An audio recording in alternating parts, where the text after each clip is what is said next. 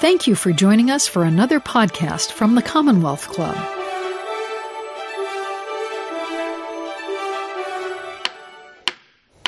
Good evening, and welcome to today's meeting of the Commonwealth Club of California.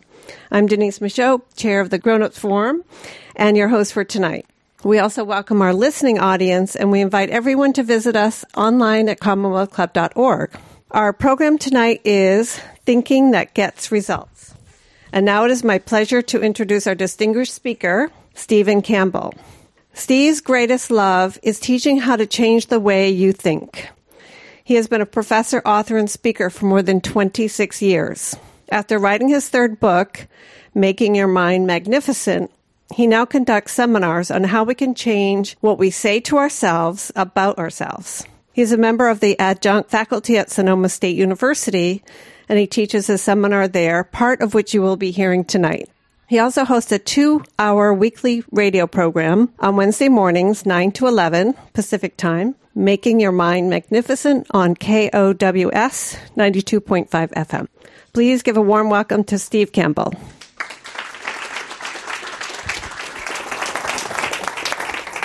I am so excited. This is going to be one of the more memorable evenings that you've had. So, you ready? Okay, first of all, while I am talking to you, you are talking to yourself hundreds of times faster. And your brain can do that because when I talk to you, I use words. And when you talk to yourself, you also use words. But when you talk to yourself, mainly, you use pictures and feelings. So when I think of Mary, my wife, I don't think of her with words. I think of how I feel about her and how pretty she's become to me in the 47 years we've been married. So you really are talking to yourself in feelings and pictures. But here's the important point, and I'll tell you right now, this is the message I'm going to share with you. Once I say this, you can leave if you want to, but I don't think you have to. Ready? Here we go. I'll say it really slowly so you don't miss it. While you are talking to yourself, ready? Your brain is believing everything you tell it without question. Ew. That's scary, and that's wonderful. The scary part is when you say, this is just too hard. You know what your brain says? Okay. It really is. You're right. And then it actually looks for ways to make it hard.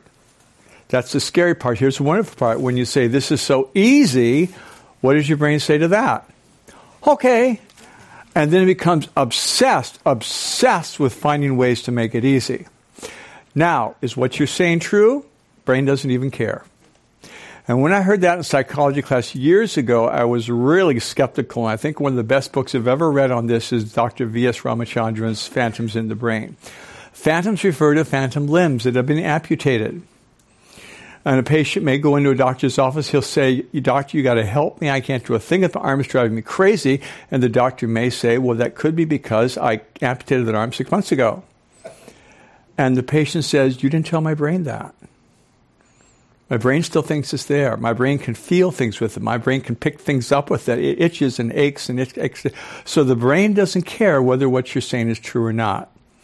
Now, I want to look at the work of Dr. Albert Ellis. Dr. Ellis is one of the founders of cognitive psychology. He wrote A Guide to Rational Living back in the early 60s. Here's what he suggested. Ready? Here we go. This gets really exciting. Everything we can do today is primarily based on what we say to ourselves about ourselves today. Now, did you notice I'm emphasizing the word today? Not when we were raised. Not when it happened to us years ago. Everything I can do today is primarily based on what I'm saying to myself about myself today. Now, why is that so exciting?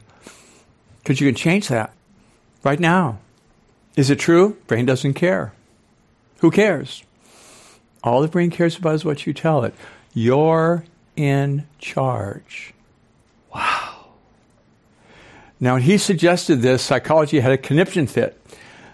They said, no, everything you are today is because of unresolved childhood conflicts. That was Freudianism, okay? That was followed by behaviorism. Remember B.S. Skinner? That's why I love you guys, because you remember some of these people. B.S. Skinner is behaviorism. It's all cause and effect, etc. What came after that was it's all in your genes. That didn't last too long. What came after that is environmentalism. It's in your environment, your birth order, your mom, your dad, your sister, your brother. And you know what Dr. Ellis said? He came back and he said, you know what? I think they're all correct. How could they all be correct? Because when you say it and lock onto it, your brain rewires itself, called neuroplasticity, to make it correct. So let me give you a story. For the first 42 years of my life, I said to myself, I'm really dumb in math. And guess what? I was. Couldn't do numbers. Saw numbers, freaked out. But back in the 70s, I began discovering computers and began messing around with computers on my own, eventually got a graduate degree, and began teaching computer courses. And one day the dean came to the office at this particular university. He said, one of our math professors just quit, so next semester you are our new math professor. I can't do that. He said, you want a job? Learn. There's the book. And so I ran down to the Roner Park Library, of all places, and I picked up all the books could on brain-based learning, how the brain actually learns. That's how this whole thing started back in the 70s. And I began teaching my course based on how the brain learns. And students began saying, oh, you're such a good math teacher. Oh, my gosh. And then the dean said, all the students are saying, I will only take math if Mr. Campbell's my professor. And you know what happened? I began listening to them rather than to myself. And I began saying, wait a minute. If I'm so smart with computers, I got to be smart with math. And what did my brain say? Okay. True. Don't care. All I care is what you tell me. And I ended up writing 2 college textbooks. And what do you think? Math. Was it magical? No. Here's the point. Everything you can today is primarily based on what you are saying to yourself about yourself today. Now, why is that so exciting again? Because you can change that anytime you want to. Is it easy? Of course not. Because some of the things you've been saying to yourself, you've been saying your whole life. But as I said, when you begin doing that and you lock onto those new messages, the brain rewires itself, called neuroplasticity. And the brain isn't sitting back and saying, oh, this is nice. It's paying attention to what you're saying. And you keep saying it, the brain rewires itself so that what you are saying becomes a message of who you are. That exciting? That's scary? All at the same time. Now, before we get into some really neat stuff, I need to tell you how we learn. Because people say, you need to realize, Steve, I'm 70, 80, 65, 85. I'm older. I've been raised in this situation, that situation. I really get stuck here. I can't really learn. So let's talk about how you actually learn physiologically, okay? This is our daughter, Sarah, and this is her brain without the labels. No labels there. And this is what her brain looked like when she was 3 years old in terms of what she knew about a city. She was raised in Roner Park. Anyone been to Roner Park? A few. Okay, yeah. The closest thing to a city in Roner Park is the Rayleigh Shopping Center. So this is a blank slate. Sarah knew nothing, and Mary, who was an educator, said, we got to teach Sarah about the city, and I'm an academic, so I read her a book. So here's what happened. I read Sarah a book, and the brain recorded that book in the prefrontal cortex, right under here, and it created what is called a neural cluster. I'll show you a picture of one in a second. I read her another book, the brain recorded that in the same place and created another cluster. Then we showed her some people in San Francisco and Oakland. And then what else do we have here? We showed her buildings and some streets and some parks and some lights and some cars. And the brain's recording all this stuff during the day. This is what your brain does during the day. Now, when Sarah went to sleep that night, as what happens to you, here's what her brain does. First of all, her brain says, wonderful. Leave me alone. Turn me off because now I'm really busy. And what it does at night is it takes all the stuff that's learned and it tries to find relationships. It tries to find connections. It tries to find similarities. In fact, we know now through positron emission tomography studies that your brain is more active when you're asleep than when you're awake. And we think this is where dreams come from. Although we talk to each psychologist, they have their own philosophy. We still haven't decided where dreams come from. That was one of Freud's first books, The Interpretation of Dreams. So we're still not sure of that. But we think this is connected to it somehow. The brain's really learning. So here's what the brain does. Here's a book about a city. Here's a book about a city. They both got people, parks, and lights. There's no connection, so it creates a connection there. See the connection? Axons, dendrites, synaptic clefts, etc. Here's another, and another. And now what you're watching is you're watching Sarah learn. This is what your brain does at night when you go to sleep. It learns.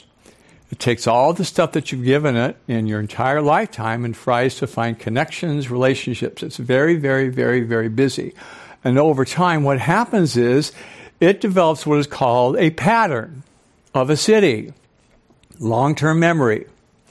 And now Sarah will never, ever forget what a city is. It's got people, lights, cars, etc. It's the stuff that you can remember really, really easily. Now, how many patterns can your brain carry? Okay. The patterns are based on the connections.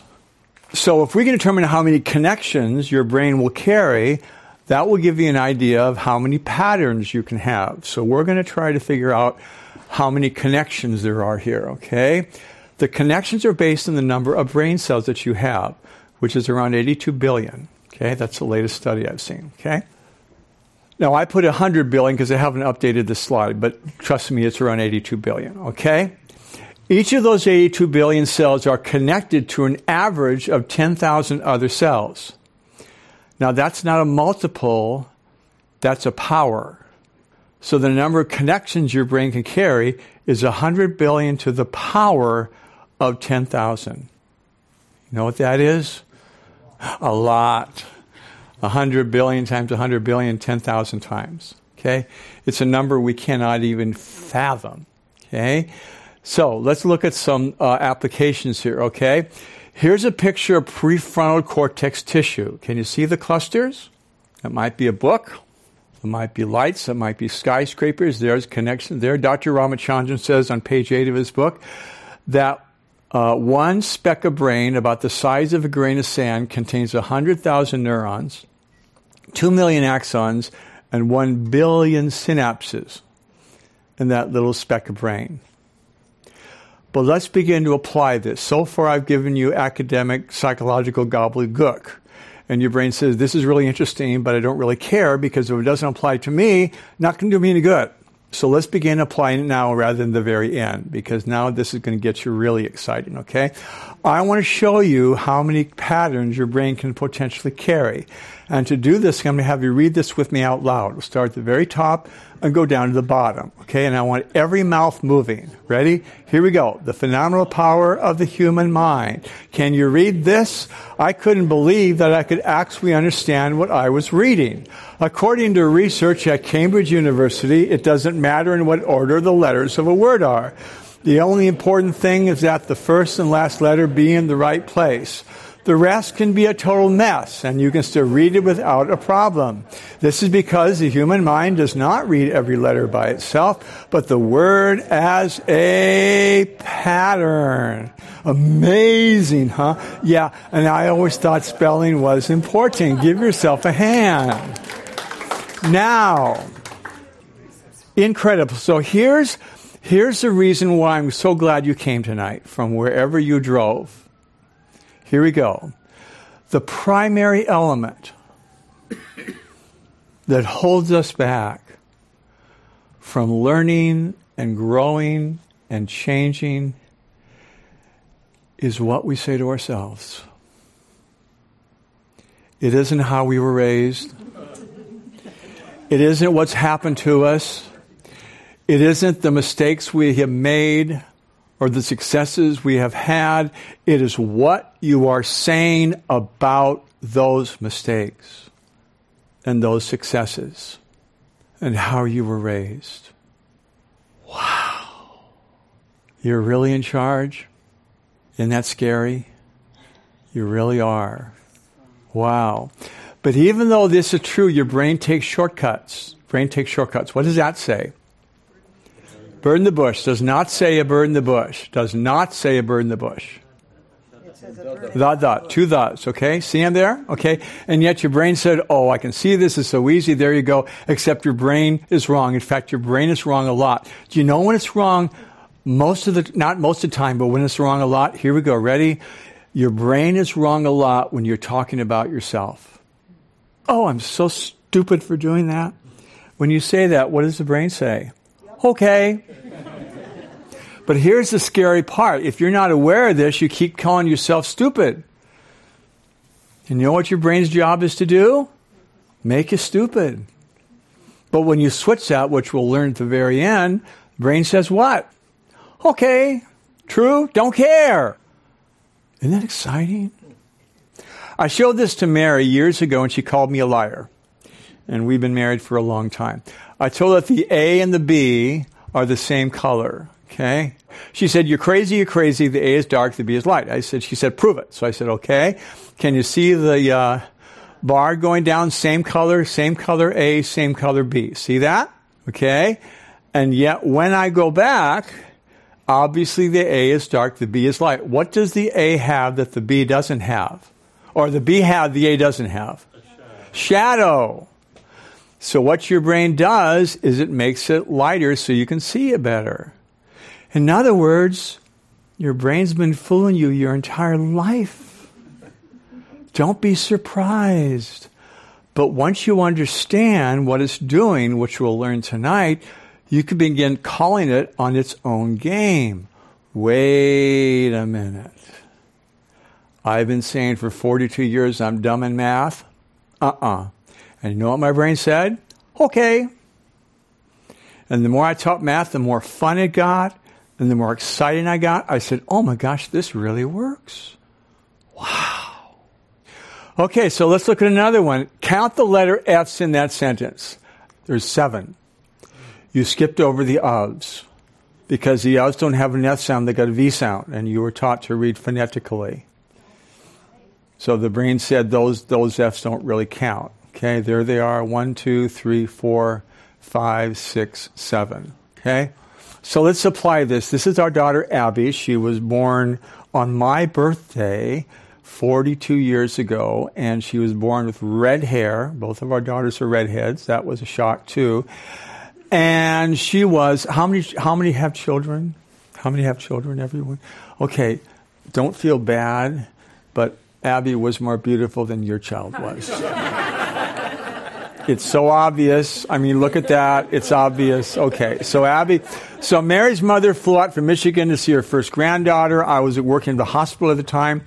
Mary called me at the hospital. She never did that, and she was hysterical, weeping, crying, and I couldn't understand. And Mary's mother is a very, very sweet person. So I just drove home. And Mary was sitting in the living room on the couch, still crying. Mary's mother was patting her on the shoulder. I'm so sorry, dear. I'm so sorry, dear. And I sat down opposite. I said, what in the world did you tell her? And Mary's mother looked up, and she had tears in her eyes, too. She said, Steve, Abby's eyes are crossed. No, they're not. Yes, they are. No, they're not. Yes, they are. No, they're back and forth and back. So we went to a doctor. What did the doctor say? Yes, they were, both of them. Strabismus in one, amblyopia in the other one. So she was 18 months. She had to have surgery. And we had to pick little Abby and give it to the anesthesiologist. And that was a heartbreaker. And then she had to have surgery. And then she had to have her eyes patched for 5 years. 2-eye patch on the left one for 2 days, 3 days, etc. In fact, what she did is she patched her own dolls. And this is what she looks like today. Isn't she beautiful? Now, I am really smart. And Mary's smarter than I am. We both have degrees up the wing-wang. Why could we not see her crossed eyes? Why couldn't we see them? It's so obvious. What's the reason, everyone? Didn't want to. Of course not. How could you possibly imagine that our daughter was cross-eyed? No. I just can't see it. So you know what? People behave and act not according to the truth, But the truth is they perceive it to be. This is another one of my heroes. This is Cliff Young back in 1983. He entered the first Australian marathon, which went from Sydney to Melbourne, 885 kilometers, 545 miles. It's a 5-day race. And Cliff Young showed up for this race. And he showed up in, those are called Australian muck boots. And he ran in galoshes. He ran in farmer galoshes things, okay? And all the reporters ganged up on Cliff. What are you doing here? What are you doing here? What are you doing here? And he said, all my life, I've worked on my farm, 2,000 acres in the outback. And I had to run after sheep. We didn't have a horse. We didn't have a car. So I had to run after the sheep on foot. This is a 5-day race. I've run sheep for 3. So he entered the race, and of course, with this kind of story, what do you think happened? He beat them all. But listen to this. 150 top runners, he beat them by a day and a half. How did he do it? Well, when you run a race like this, you run for 18 hours and you sleep for 6. Cliff didn't know that. He didn't know you're supposed to sleep. So while all the other racers were sleeping, he just kept on running, okay? That is a really inspirational story. I didn't drive down here to inspire you. You know why? Because inspiration lasts for maybe 3 days. And then we go back to our old ways. I'm here to help you change the way you think. So let's find out what happened the next year. The next year they had the same race. Cliff Young showed up, couldn't finish because he injured himself. 8 runners beat his record. And the year after that, and the year after that, and the year after that. And it started with Cliff Young saying, of course I can do it. And what do those other runners say? Okay, true, don't care. All I care about is what you tell me. So let's apply this to a real-life situation. I ended up teaching math at the University of San Francisco. And I'll never forget Susie. She came to my office after the first day of class, sat down on my desk opposite, and she said, Mr. Campbell, I'm so glad you're my professor because I'm a C student in math. I said, what do you mean, Sue? She said, I've never gotten above a C in a math test. I said, well, I used to be that way, so let's work together. So I worked with her. She got an A in the first midterm. And I gave her the test. And she absolutely flipped out. She went, and then she said, oh, Mr. Campbell, this is a mistake. I said, what do you mean, Sue? She said, I've never gotten above a C in a math test. You must have made a mistake. And I said, I didn't, Sue. This is a genuine A. So then she looked at it longer, and then a big smile creased over her face. Her whole face just lit up.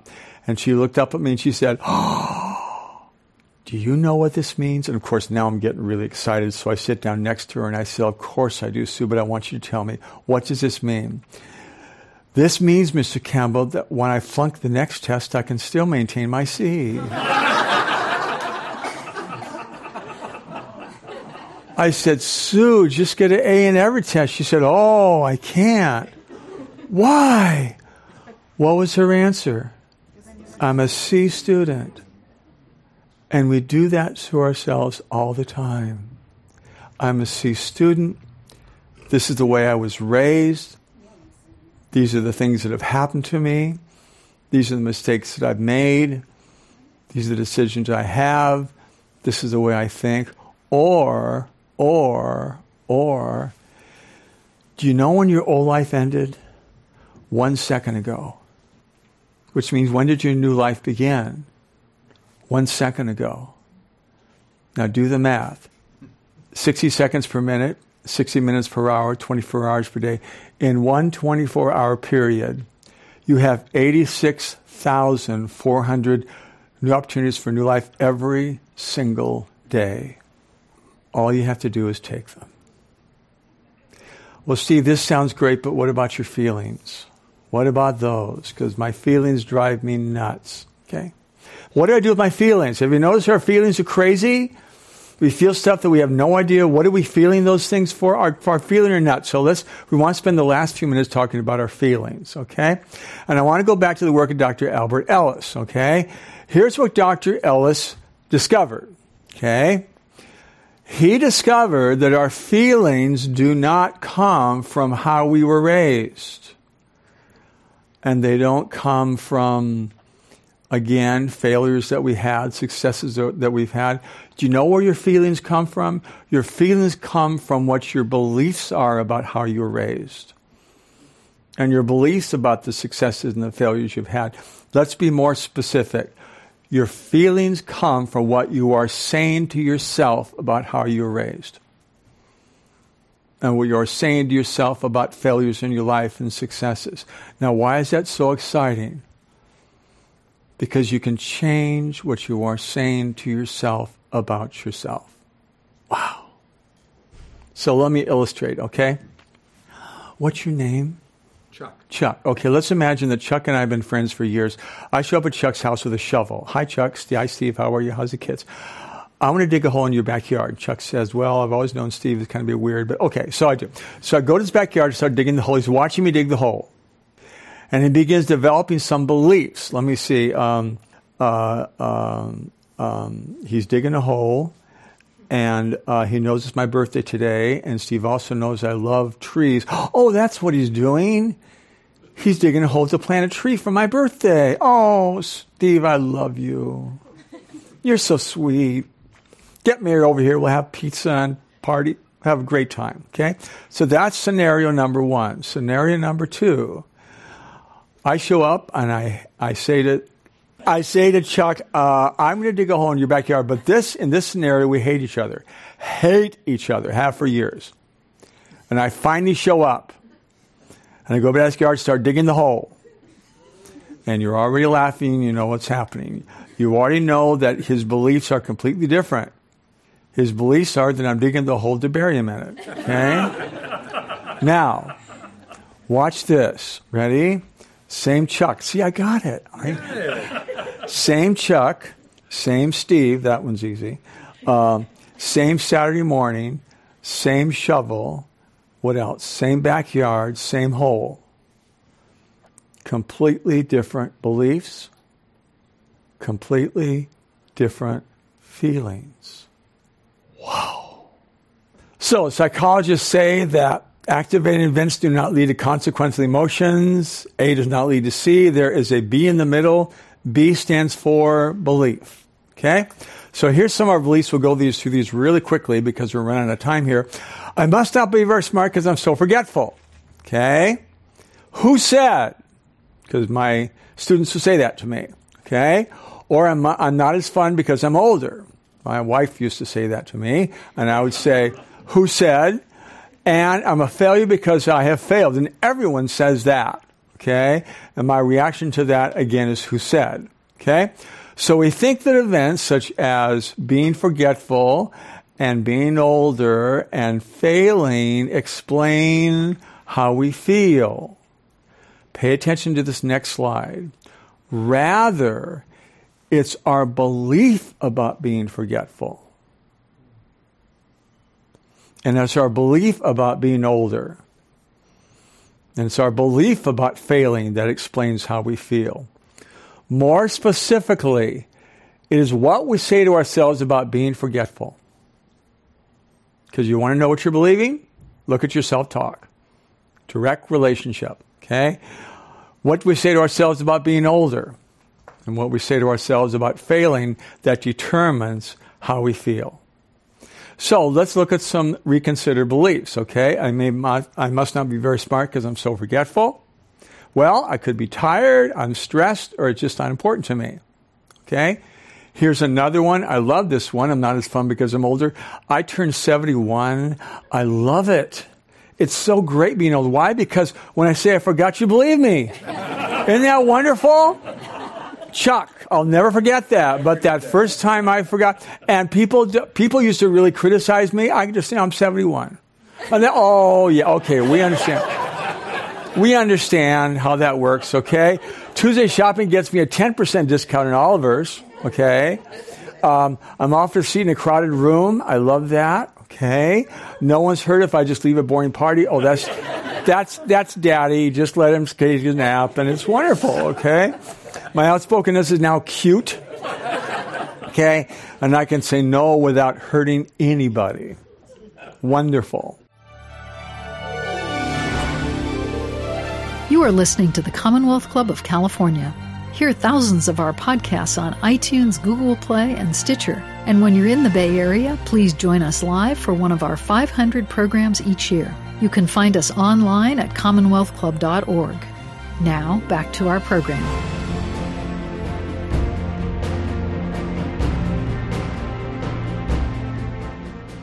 So the main thing one of the main things that we say to ourselves is, I am a failure because I have failed. Thomas Edison was asked how it felt to fail 999 times looking for the filament of a light bulb. He said, it did not fail 999 times. I simply found 999 ways that didn't work. That's how you succeed. By failing a lot. And you read the biographies, and they all failed miserably. So what do you do with your feelings? Okay, 2018 was an amazing year for me. I discovered at the beginning of the year that I had cancer, cataracts, and diabetes. And at the end of the year, I discovered I have advanced heart disease. Okay? For the cancer, they excised a 2-inch patch from my scalp, and I'm cancer-free. For the cataracts, they replaced them with corrective lenses in my eyes, so now I don't really need these glasses. I see you just as well, but I'm so used to wearing glasses, I just can't imagine my life without them. And number 3, the diabetes. I've had a complaint. They changed my lifestyle. I've lost 30 pounds. Okay, for the cancer, for heart disease, I had open heart surgery last month. Okay, here's the point, though. Ready? My feelings did not come from the cancer or the cataracts. You know where they came from? From what I was saying to myself about the cancer and the cataracts. So you have people who get sick and they just fall to pieces. Did the sickness do that? No. It's what they said to themselves up here. Wow. Okay. Now, let's begin to close. When I wrote my book, the original title was Making Your Mind Your Mentor. Okay, I like my title best. They changed it to Making Your Mind Magnificent. That's all right, but I like my title. My publisher said, nobody knows what a mentor is, Steve, so they changed it. But I think it was cool. Okay, so if I stopped here and said, thank you so much, this has been wonderful, I really appreciate your being here and taking your time, you would leave and you'd say, oh, the guy was so funny, he was great, he was handsome, got to get in there. What did he say? I have no idea. It's something about the brain. But it's really good, okay? Here's the reason. All the information is over here on the left side of your brain. It's all academic stuff. It's all interesting. But what we need to do is get it on the right side of your brain, where your feelings are, your creativity. That's where we need to get it. So we're going to spend the last 5 minutes and talk about how you can get that stuff from the left to the right, and then we'll open you up for questions. Okay? Okay. I'm going to give you 3 new ways of thinking. And the first one is look at your self-talk. Look at what you were saying to yourself about yourself. Open heart surgery is when they saw your sternum in 2, open up your chest, attach you to a heart-lung machine, turn off your heart. Surgeon goes in there and does the repair. They turn your heart back on, and there you go. The first day, you're in ICU. The second day, when everything is cool, they take you to the cardiac unit. You still have tubes going in and out of you in all sorts of different places, okay? But that night, the second day of surgery, my RN came in and he said, okay, we're going to go for a walk. I looked at him and his tarantulas were coming out of his eyes. I just had a 5-hour surgery the day before. Are you crazy? And he said, no, we're going to go for a walk. He smiled, sat me up, put my feet to the side of the bed, got me some slippers, got a walker, and he said, you're going to do it. Up to that point, I had been saying, I want to be cozy. I want to lie in bed. I was still coming down from the anesthesia, so I was as high as a kite can fly. So I was a happy camper, okay? Why would I want to go up and walk? Why in the world would I want to do that? It's so easy to stay in bed and be comfy. But my RN said, you can do this. And what did my brain say? Okay, yes, you can. Now, this is what's so neat. When I put my feet on the ground in room 2119B of the Cardiac Care Center in downtown San Francisco, something magical happened. My legs stiffened up, and then my body stiffened up. And I took one step. Oh, I can do this. So I took another and another, and before I know it, I was walking down to the nurse's station and back. A couple of days later, when I walked up 8 stairs, they said, now you can go home. Now, here's the point. It is so easy to get comfortable and to be comfy. And I could have been. But my dear friends, that's not where the growth is. The growth is when you get up and start moving. And I don't care how old you are or young you are. You begin to grow by moving. And your brain says what? Okay.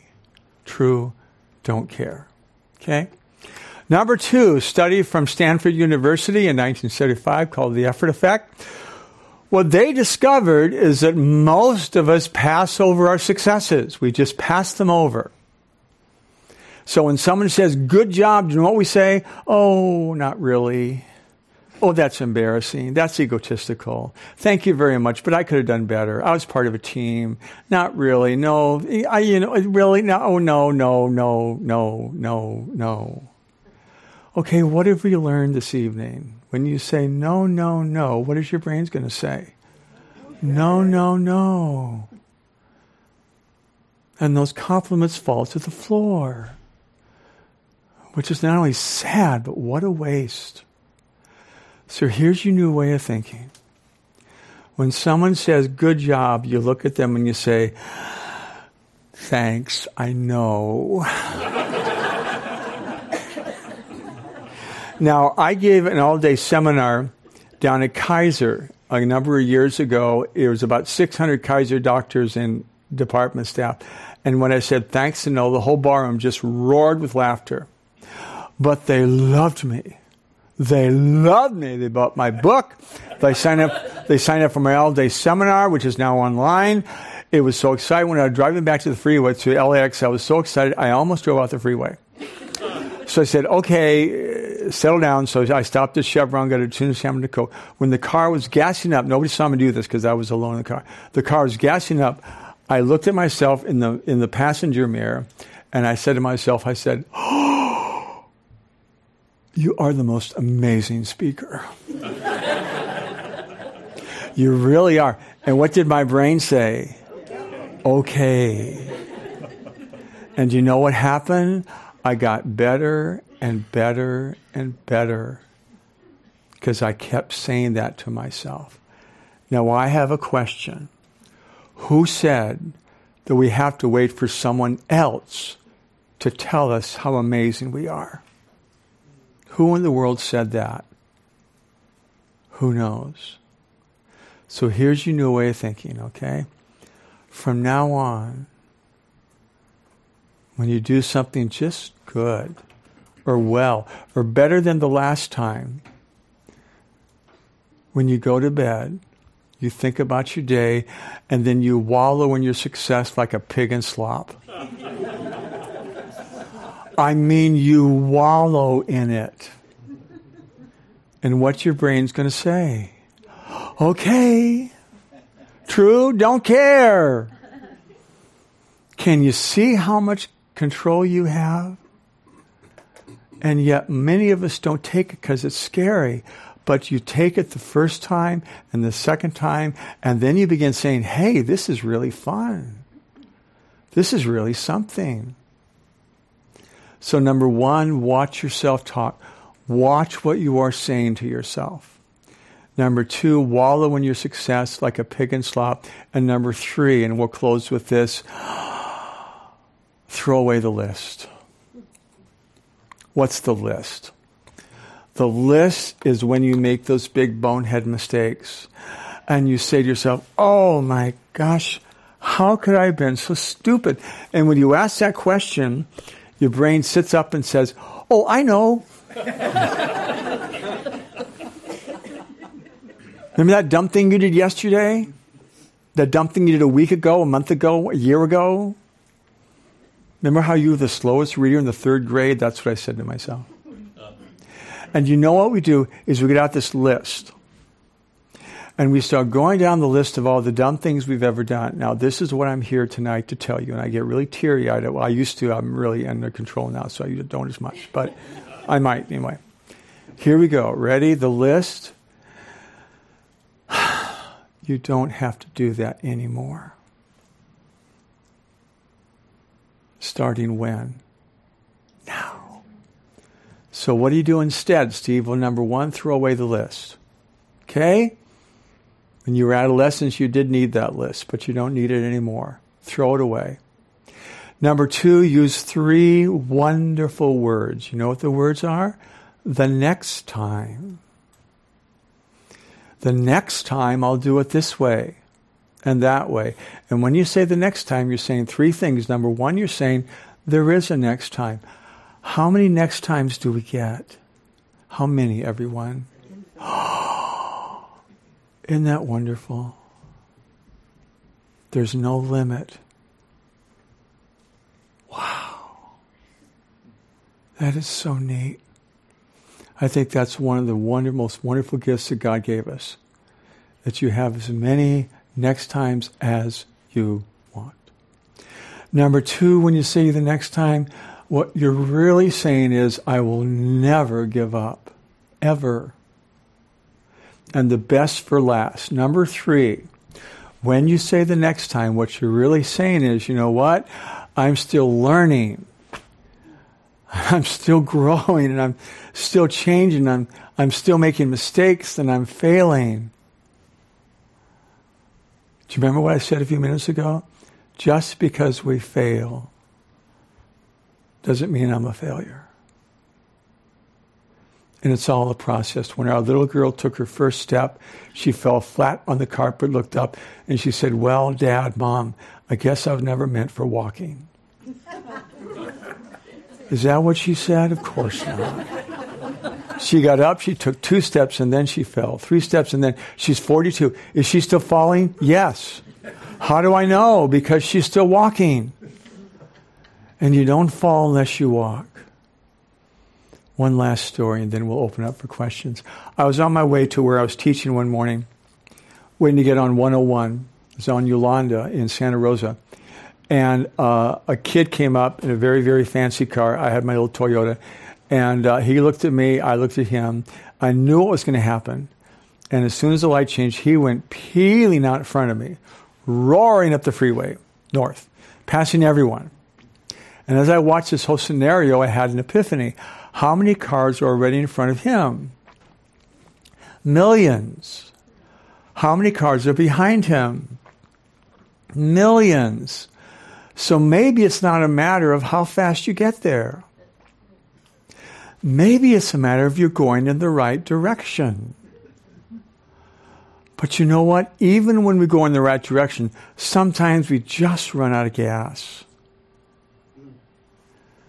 Sometimes we get a flat tire. Sometimes we even lose our way. But you know what? You can buy some more gas. You can replace the tire. You can get a map. And this whole time, what's your brain saying? Oh, okay. Is it true? Don't care. All I care about is what you tell me. You say it, I believe it. You lock onto it, you know what I will do. I will do everything I can to make it true in your life. Wow. What a joy.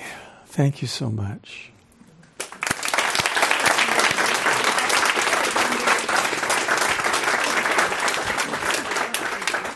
We'd like to remind our listening audience that this is a program with the Commonwealth Club of California, and you are listening to Thinking That Gets Results with Steven Campbell.